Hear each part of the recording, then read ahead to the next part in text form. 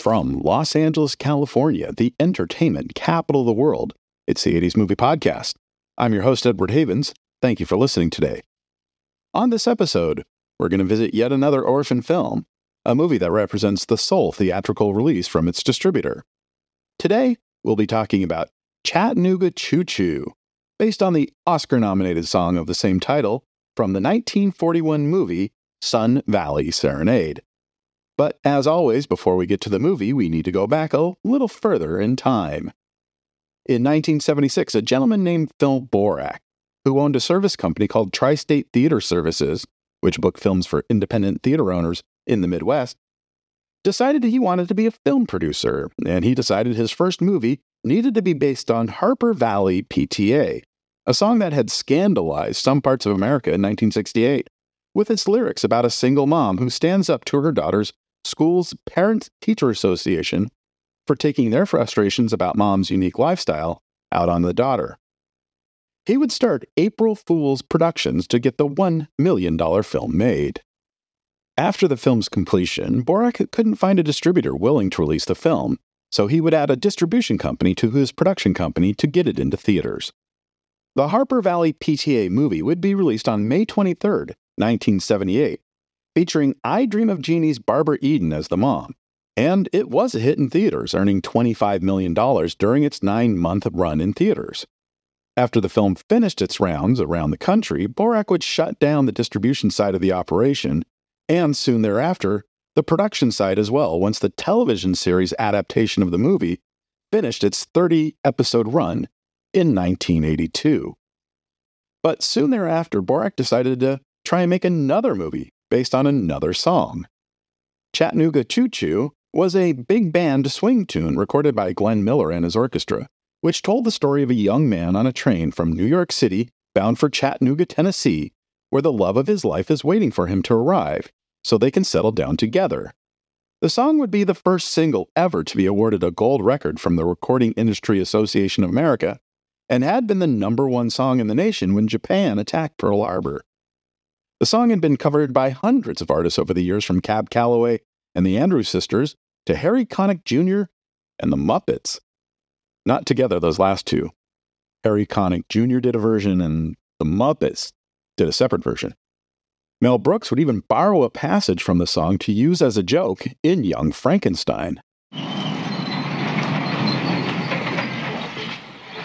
Pardon me, boy. Is this the Transylvania station? Yeah, Truck 29. But rather than reopen April Fool's Productions, he would start a new company, April Fool's Production 2, to get Chattanooga Choo Choo made. Borak would hire Bruce Bilson, a second-generation director who had won an Emmy for directing an episode of Get Smart in 1968, to direct the film. Side note, Bruce Bilson is the father of Danny Bilson, the co-creator of the 1990 TV version of The Flash and co-writer of The Rocketeer, and the grandfather of actress Rachel Bilson. Borak would hire a first-time screenwriter, Stephen Phillips Smith, to adapt the song into a screenplay, but when Smith's first effort wasn't up to snuff, Borak would bring in a new writer, Robert Mundy, the co-writer of the 1979 sci-fi horror film The Visitor, to make more sense of it all. Mundy's draft would have almost nothing to do with the story of the song, outside of a train that needed to get from New York City to Chattanooga. No, that would be too simple. Now we have Alonzo, whose entire life has been the ownership of the Chattanooga Choo Choo Railway. Alonzo is about to celebrate his 75th birthday with his family, which includes his daughter Estelle, her husband Bert, their daughter Jenny, and Jenny's fiancé Paul, as well as many of the staff of the train. Bert is late to the party because he's been fooling around with his mistress, Maggie, who he plans on marrying once he divorces Estelle. Alonzo dies shortly after the party and leaves $5 million in the will for his granddaughter and his property and company to his daughter. To teach Bert a lesson, Alonzo's will specifies Bert will get $1 million only if he can get the Chattanooga Choo Choo, which has not operated in years, to bring Alonzo's body, which has been buried in one of the train's boxcars, from New York City to Chattanooga within 24 hours, adhering to the train's historic timetable. And there's a ton of subplots involving football teams, bikers, a Memphis con man posing as a count, peepholes, a half-blind trained fireman and a half-deaf trained engineer, racist slurs, biker cliches, and a bunch of other things that are so silly they can only be seen to be believed. Barbara Eden is back, this time as Bert's mistress, along with George Kennedy as Bert, Little House on the Prairie's Melissa Sue Anderson as Jenny, Christopher McDonald as Jenny's fiancé, Clu Gulager as Jenny's fiancé's father, and because football is involved, Joe Namath. Like any good producer, Borak did not spend much of his own money producing the film. While $2 million of the $4.5 million budget would come from loans and deferrals, the remaining $2.5 million would come through a stock IPO in the film.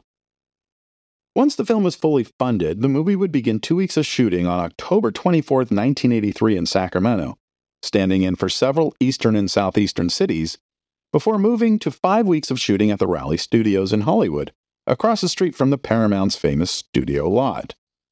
Post-production would continue through the end of February 1984, so the film could be screened for potential distributors in early March, as Los Angeles would be the focus of the film world at that time for the annual American film market. Borak himself would not be participating in the AFM, but he would try to piggyback on the market to hopefully snag a release partner. It didn't work. Much like Harper Valley PTA 6 years earlier, no distributor bit, and Borak needed to create his own distribution company to get the film out in theaters. And once again, he called that distribution company April Fools, although it was technically April Fools Productions 2. Borak wanted to release the film on May 23rd, the same date he released Harper Valley PTA, but that date was already taken by the first expected blockbuster of the 1984 summer movie season, Indiana Jones and the Temple of Doom. So Borak decided on a different date, May 25th. It was definitely a calculated risk, but if there's one thing we have seen time and time again in the movie distribution game, is that the market can and will expand as needed if there are multiple movies out at the same time that audiences want to see. We saw it in the summer of 2023 when Barbie and Oppenheimer both opened to huge business the same weekend. And we saw it just 2 weeks after the release of Temple of Doom, when Ghostbusters and Gremlins both opened to big box office, with Temple of Doom coming less than $500,000 short from beating Gremlins for second place. And there's a valid argument for counter-programming. When a company deliberately releases a movie that is the polar opposite of the big blockbuster coming out that week, in the hopes of luring those not interested in seeing that movie to see their movie, or hoping some people who didn't want to wait another hour or two to see the sold-out blockbuster and just buy a ticket for this movie that's about to start. DreamWorks did this to some effect in May 1999, when they released the romantic comedy The Love Letter the same weekend as The Phantom Menace, and ended up having the third best per-screen average of the top 10 films that weekend. We also saw that happen in the same June weekend in 1984, when Orion Pictures released the urban dance drama Beat Street against Ghostbusters and Gremlins, opening in 5th place with more than $5.2 million in ticket sales that weekend.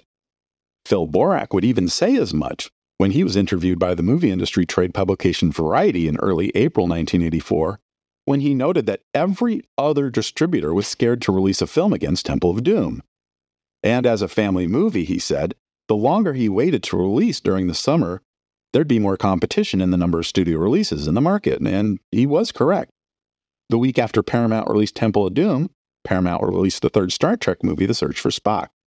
A week later came Ghostbusters and Gremlins. Then there'd be The Karate Kid, Top Secret, Cannonball Run 2, Conan the Destroyer, Bachelor Party, The Last Starfighter, The Muppets Take Manhattan, The Neverending Story, Purple Rain, Red Dawn, Tightrope, Revenge of the Nerds. Practically every weekend in June, July, and August, there were 2 or more new studio films in theaters. It definitely got crowded that summer, taking the crown of the busiest summer season ever from 1982, when all was said and done. In fact, Borak had a pretty good plan. Release the film in about 750 theaters nationwide, keep advertising spending down by utilizing only local television ad spend, use co-op newspaper ads with local exhibitors, and avoid the most expensive markets to advertise in, the Northeast Corridor representing Boston, Cleveland, New York City, Philly, and Pittsburgh. And that is until the film could show its strengths in markets like Chicago and Los Angeles. Despite opening in nearly 600 theaters in more than two-thirds of the country, April Fool didn't release grosses for the film. Regular listeners know it isn't necessarily strange for an independent distributor in the 1980s, but for a company that wanted to show how well their film was doing so that they could open in some of the bigger markets, it was a bizarre non-move.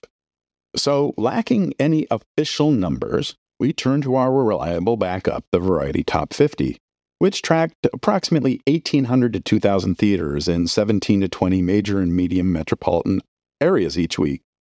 And on the top 50 list for its opening weekend, Chattanooga Choo Choo found itself in 17th place with $157,600 from 82 theaters. For comparison's sake, Temple of Doom was at the top of the Variety Top 50 list with $11.75 million from 282 sample theaters versus its national gross of $45.7 million from 1,687 theaters. In its second weekend, still no official numbers from April Fools, but the variety charts show the film falling to 26th place with $45,909 from 47 theaters.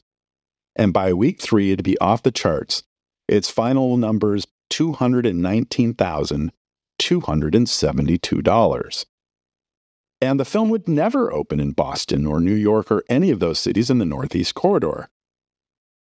It also didn't help the film that the week before Chattanooga Choo Choo opened in theaters, Warner Brothers released Finders Keepers, another train-based comedy with an almost identical ad campaign. Like many of the non-studio films of the era, the last time the movie would be readily available for public consumption is its VHS release and some cable screenings in the mid-1980s. As of November 2023, the film has never been released on DVD or Blu-ray and has never been available on any streaming service. The only way to see the film today is a poorly formatted rip of the 1985 Thorn EMI VHS tape available on YouTube. The film is not very good regardless of that formatting on YouTube, with the one interesting thing happening at the end of the movie when, during a wedding scene, Joe Namath uses his actual Super Bowl III championship ring to betroth himself to his bride. Other than that, there's a lot of silly slapstick stuff that you've already seen 100 times before in 100 better movies. Thank you for joining us. We'll talk again soon. Remember to visit this episode's page on our website, the80smoviepodcast.com, for extra materials about Chattanooga Choo Choo. The 80s Movie Podcast has been researched, written, narrated, and edited by Edward Havens for idiosyncratic entertainment. Thank you again. Good night.